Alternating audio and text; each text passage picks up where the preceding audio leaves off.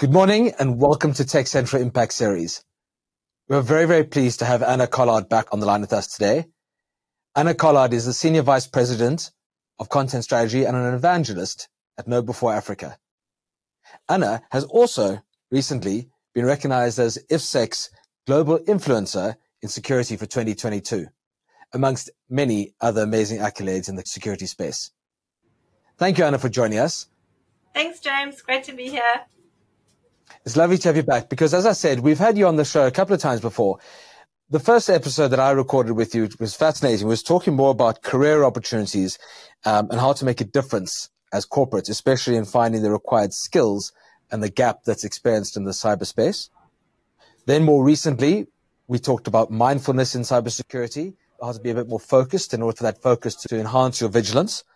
And previously, we also talked about how to woo women into the cybersecurity and tech space, which was, three fascinating conversations. And although we're going to weave a little bit of today's conversation into those, I really today want to talk about preparing ourselves for 2023. What are those predictions? What do corporates need to consider? What are some of the aspects around people centricity, vigilance, and really importantly, what might 2023 be in comparison to 2022? So, Anna, thanks so much for joining us, Tech Central. We're honored to have you on the line again, and I know our listeners are very much looking forward to hearing what you have to say. Thanks so much, James, and thanks everyone for taking the time. Yeah, I think that a lot of the previous sessions that we had, they show how diverse the cybersecurity field really is. Like, we can talk about the skills shortage, which is actually a global problem. We can talk about attracting more women or a more diverse workforce into the field because it's unfortunately still very male and pale. We can talk about the people-centric side of it. It's really fascinating. That's why I love it, because you'll never get bored. And I've been in this field for like 20 years or over 20 years, and I still tell people I'm a beginner because you have to learn each day. There are new things to uncover, new, emerging technologies to dive into and understand better, because from a security angle, we have to sort of have the finger on the pulse on all of these things, because nothing, whether that's, AI, fourth industrial revolution, the metaverse, whatever you name it, none of that will work properly unless we have safeguards and security controls built in, rather than, put it on as an afterthought, which, by the way, is one of the technical debts that we carry with us, is that we have so far in the Web 2 world, or in the sort of, legacy internet, we carry a lot of vulnerabilities and risks and weaknesses because we haven't built in security from the get-go or from the design phase. And that's, unfortunately, that's sort of haunting us now when we look at, risks like supply chain, the interdependency, and the complexity of securing it all. But yeah, I know we're here to talk about next year, and what I would like to do is just... Mm-hmm. And then I feel like you're jumping ahead, because one of the things I'm definitely going to end with is the importance of board membership, board positions, and board perspective on this topic. But before we get to that, and just talking a bit about people centricity and the importance of bringing the perspective of different people and their experiences to the fore. Please tell us a bit more about what you experienced more recently in Geneva at the World Economic Forum. I know cybersecurity was something you were there for, and that was the purpose of a lot of the conversation. What were some of the people-centric perspectives? Yeah, that meeting was really fascinating, apart from obviously meeting incredibly inspiring leaders in the field. What I found quite sort of affirming is that no matter where we are in the world, whether that's South Africa or the rest of the world, we all sort of seem to be fighting the same battles. We have the same challenges that we need to address. And a common theme across the forum was that we have to absolutely work more together. We have to collaborate as a public-private sector. We need to share more information and tackle the challenges such as, for example, the skills shortage, which is it really is a massive global challenge for anyone that manages a security team, or emerging technology for that matter, on how we can address that. The other themes that came up in terms of, particularly for next year or the next coming years, is emerging technologies such as quantum computing. In fact, a lot of people are worried about the very first capable quantum computer coming out next year that will be able to break current encryption. And it's the speed of the innovation is just happening so quickly that it's very difficult to keep up. And as security professionals, we have to prepare for those eventualities, or they're not just eventualities, they're realities. And so that was a common theme. The other thing that was discussed there, and there were representatives from the Ukraine. In fact, their cyber defense representative was there talking about the effect the cyber war has had on the Ukraine specifically, but there's also always spillover effects. So some of the examples used there were the use of malware technology such as ransomware, but in a destructive only manner. So instead of encrypting information for the purpose of negotiating ransom payments, a lot of these so-called wiper malware is being used purely to destroy the target's critical infrastructure, for example. And those types of attacks, as we've seen with NotPetya, for example, a couple of years ago, they sometimes spill out of the intended target, boundary, and then can have quite a sort of collateral damage effect. So that was spoken about. The other thing that was definitely raised, and it's something that I think particularly in emerging economies such as South Africa, we are very concerned about, is just the proliferation and the increase in ransomware and extortionists in general. I mean, we've seen it with Costa Rica, where a whole government was literally put on pause for a couple of weeks because they fell victim to the Conti ransomware as a service group. And in fact, just 2-3 weeks ago, there was another island nation, I think they're called Vanuatu. I don't know if I pronounced it correctly, but it's an island in the Pacific that also was hit by ransomware. We don't know, which group yet that was behind that, but it literally puts, like in Costa Rica, the government, they all rely on digital means, and they can't operate. So they can't pay salaries, they can't collect taxes, you can't pay out grants. And we had it in South Africa too, right? Last year, the Department of Justice was hit. Right. So the effect on an economy and even a society at large that comes with these ransomware attacks the impact is just so much higher than just, let's say, somebody's photos being taken hostage, which is how ransomware started a couple of years ago, is to target individuals and trying to extort money from them by encrypting their information. What we also see is that, sorry. No, you go ahead. Yeah, it's just on the whole ransomware or extortionist conversation is something that's quite concerning, is that, and we've seen this in reports from various sources, and at the forum they also confirmed it again, is that there is a shift away from the more traditional sort of financial services industry towards the manufacturing and critical infrastructure sector. So the extortionists realize that when they attack, let's say, a nation's electricity, station, or like we had in South Africa, like our ports authority, that obviously the leverage they have is so much bigger, even because it has this more sort of socioeconomic impact. So we'll expect to see more of that, unfortunately, in the coming year. And from a South African point of view or African perspective, the challenge we have is that we don't have the same resources that the US or some of the European nations have, both from a public sector as well as a private sector point of view, to proactively prevent and protect against that. You've clearly identified that there's a lot of skills gap in what would be required in order to facilitate and prepare and anticipate some of the hacks that are happening in the world at the moment. And we're looking at historical trends. You've just been at the forum where you've spoken about current trends. What are some of the concerns that we might be anticipating, especially going into December, January, starting the new year, hitting 2023? What are some of those trends we're likely to expect in 2023?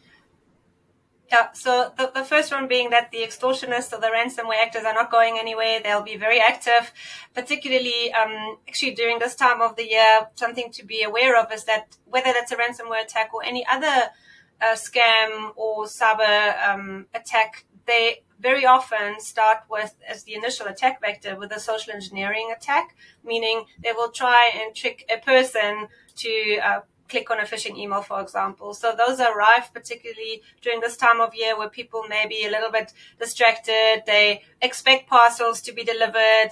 And that unfortunately makes us a bit more susceptible to fall for these typical social engineering techniques. Also, themes like the Soccer World Cup, anything that's popular that people are interested in will be used by the criminals to try and lure us or trick us into falling for their schemes. And again, it brings me. I can just say I read about 3 specifics that happen often at this time of year, and you're talking about Soccer World Cup. Another one is the fact that people are sharing digital gift cards, e-cards. Mm-hmm, exactly. Charities are susceptible, but people are also offering to support and give to charities. And the third is that people are often engaging and receiving payments and sending payments through crypto. And I think those are 3 topics that came right to the surface in terms of social engineering you talk about. Exactly. In fact, you mentioned the crypto space. That is absolutely rife with scams, and something that's been happening in the, let's call it the crypto scam space, is that they combine their techniques with the romance scammers. So you might find someone online, you start like an online relationship, and then that person, once he or she gained your trust, will try to convince you into investing in that particular crypto, whatever scam it might be. That's been quite prolific amongst the younger generation. Like we often think about romance scams. This is only just something that old ladies fall for. Not at all. It really is like a targeted sort of a trend at the moment to try and lure people into investing into fake, for example, NFT projects or so-called rug pull projects, like fake crypto investments, by gaining their trust through romantic relationships. So it's quite interesting how the different channels, let's call them that, or vectors, sometimes it's called multi-channel attacks actually, where the adversaries use multiple channels to try and get their results. And the assumption is it might only be via your email, but the social engineering, it approaches you through social media, it approaches you via your mobile phone and other formats. And I think we're all, especially corporates, are using and going more towards the cloud. And that brings a whole series of other risks and exposures. So too does the prolific use of bring your own device to the workplace. And all of these different challenges and avenues expose organizations, and the research shows, to so many different vectors that are exposed and access points. Yeah, so you mentioned social engineering via the phone, and that's exactly what we've seen more of, is that because of COVID and obviously people working more from home or the use of cloud, one of the additional security layers that organizations have rolled out, which is a good thing, is multi-factor authentication. So that's that second additional vector to username and password, like a one-time password app, for example, on your phone. Sometimes they still use SMSs. Anyway, so because the organizations have added that additional layer, the social engineers or the attackers have to use different mechanisms to steal somebody's credentials. So what they've been starting to do is to use very targeted phone-based or so-called phishing attacks, where they call the users and trying to trick them into handing over their one-time password over the phone. In fact, I had a case with a friend of mine where she received a phone call with perfect local accent that pretended to be from the IT department and doing some security update and tricking her into handing over that one-time password over the phone. So we see a lot more of these type of attacks against your authentication infrastructure. And what we're suggesting there is really to invest into a phishing-resistant multi-factor authentication solution. A lot of the sort of legacy solutions are not phishing resistant. we in our case, for example, we have a so-called hardware token that I have to still then verify with my fingerprints. So, we just have to add, it's like a cat and mouse thing. So we add one layer and then they try and break it through, again, attacking the human through phishing attacks, social engineering attacks. So we have to add another layer to make that even more difficult to do so. And that's one of the big trends for next year, is to prevent or protect against that MFA or multi-factor authentication circumvening attacks. So you say we've got to stay one step ahead. And this is where I think we weave in the importance of senior leadership buying into the fact that security is not just, part of compliance training. It actually is part of the strategy. Absolutely. I think on a positive note, though, is that more and more board members or sort of executive leaderships are becoming aware of the fact that, cybersecurity is part of organizational resilience. We have to bring it into the board's agendas, and in many organizations it is. And we can use that added level of awareness to gain leadership buy-in and support to run campaigns, to get the necessary budgets, to expand teams. Because let's face it, we without IT, without digital mechanisms, we can't do anything anymore, and we can't use those technologies if we don't properly secure them. I mean, as you're talking, I just think about critical infrastructure attacks. Imagine that access to a building was restricted. How ridiculous would that be? Your IT department can't even get into the building to help you with your IT issues. And the reason why they can't get in is because your IT systems have been hacked. And I think that exactly knowing that you've got subject matter experts like yourself and KnowBe4, with the insights into what's happening, what's likely to happen next year, and the sort of ongoing hand-holding that actually is required, but also the confidence for organizations to go out into the world, carry on normal business, having taken some precautions and constantly reiterating those precautions. Yeah, and I think if we, try and sort of prepare for next year, those were the recommendations that came out of the forum meeting, is that we need to try and find, because we can't solve this problem by ourselves. Nobody's in a silo. Like, you may have suppliers or partners or customers that, were you attacked, may be impacted by that too. So we have to work in that ecosystem. You have to understand that we're all interdependent on each other, which also means that we need to work more together. We have to collaborate together. We have to share information together. We need to try and join, whether that's an industry forum or a technology way of sharing information. That's absolutely crucial to try and tackle this problem. I know in South Africa, our financial services obviously have fantastic security teams, and perhaps there could be more sharing between public sector, which I know is already going on, but that they can tap into some of the skills that are available there, even though they obviously need them for their own infrastructure as well. But we just have to find ways that we can tackle this as a community together. Pretty much like, Charles van der Walt often uses that example of the neighborhood watch. If we all come together, we can achieve so much more.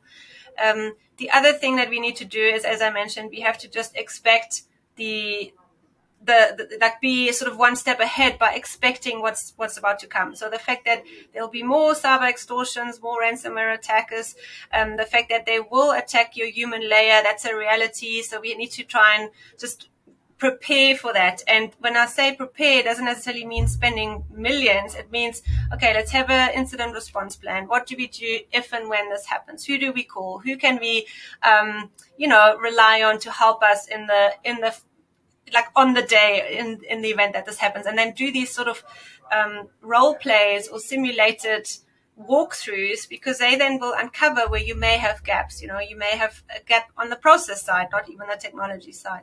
The third one I would say is definitely the sort of the human layer, like continuous awareness training, both at your top levels, management, as well as all the sort of different user levels and the technology side, to keep abreast of what is the latest scams, how do they operate. Like, for example, this voice phishing attack that I mentioned, where they try and lure you to get your like your one-time password. So we need to tell people about that. And then lastly, I think something that I thought was really cool is sort of use creative approaches to address the skills shortage. Something that HP, this is one of the representatives there, HP is, they have a great program that they call, I can't remember what it was called, but it's sort of, they allow anyone to join their security team. The only prerequisite is that they have a pulse, so they have to be alive. Doesn't matter what background they have. They basically take anyone, whether it's a bus driver, a restaurant owner, and they then take them through a training program to give them the necessary skills. So they literally open it up. It's something that I know is pretty frustrating locally for some of the CISOs that say, well, we just need people with the right attitude and the attitude. We will teach them, but the HR or the personnel department still have these requirements, or they have to have a master's degree or whatever. You cannot find those people with master's degrees that have the necessary skills. So rather, let's open it up, give anyone a chance, and it's working in HP. I mean, the gentleman shared the fact that these people are so grateful for that opportunity means they're much more loyal, they're harder working. You can pay them a bit less in the beginning because they obviously don't have the sort of qualifications yet. And it's just a win-win overall, you know. So those are the kind of more creative approaches I think that we need to put on the table. I mean, we've spoken about it before in South Africa. It's such a disgrace that our youth, the unemployment rate is so high. So we have to tap into that and give those kids a chance. We complain about skill shortages. Well, let's educate them and fix that problem, you know. So that's, I guess that's sort of the summary, is to collaborate, to share information, to expect that the ransomware attacks are not going to go anywhere, and prepare for that. The way you can prepare for it, like for any security scenario, is defense in depth. There's not one silver bullet. You just have to do the basics right, and then the creative approaches to address the skill shortage. I love that, and I think your positive attitude and your message that you're clearly giving is that there's a door to be opened, whether that's filling the skills gap, empowering people, giving people that autonomy, creating, you know, not just creating employment, but creating skills that can support entire industries is vital. But so too is it important to close a door somewhere else and make sure that we understand what doors we're closing, why we're closing them, and how securely closed they need to be. And I say that because the point you've made there, especially around collaboration, is that we do need to live in a more trusting world. And I started talking about human centricity, recognizing that you may be a competitor in the industry. It would be more embarrassing if you didn't share your experiences with your industry peers, and they too fell foul of an incident or a hack that then left you both, or rendered you both useless. And it isn't so much a case of saying, I'm flailing or I've drowned. It's a case of saying, let's look after the assets that we've created, and let's look after the future of organizations, but also the future of our country and the people that work within it. So, for me, James Rasmus at Tech Central, Anna Collard at KnowBe4 Africa, thank you very, very much for your time. Thanks for your insights. We so much look forward to sharing some more articles around this, but also attaching some of the links to what we've been talking about and some of the references that you've referred to during today's conversation in the podcast, which is available at the Tech Central website, but also on YouTube. So to all of our listeners, thank you very much, Anna Collard. Thank you for your time. We thoroughly enjoy having you on our show.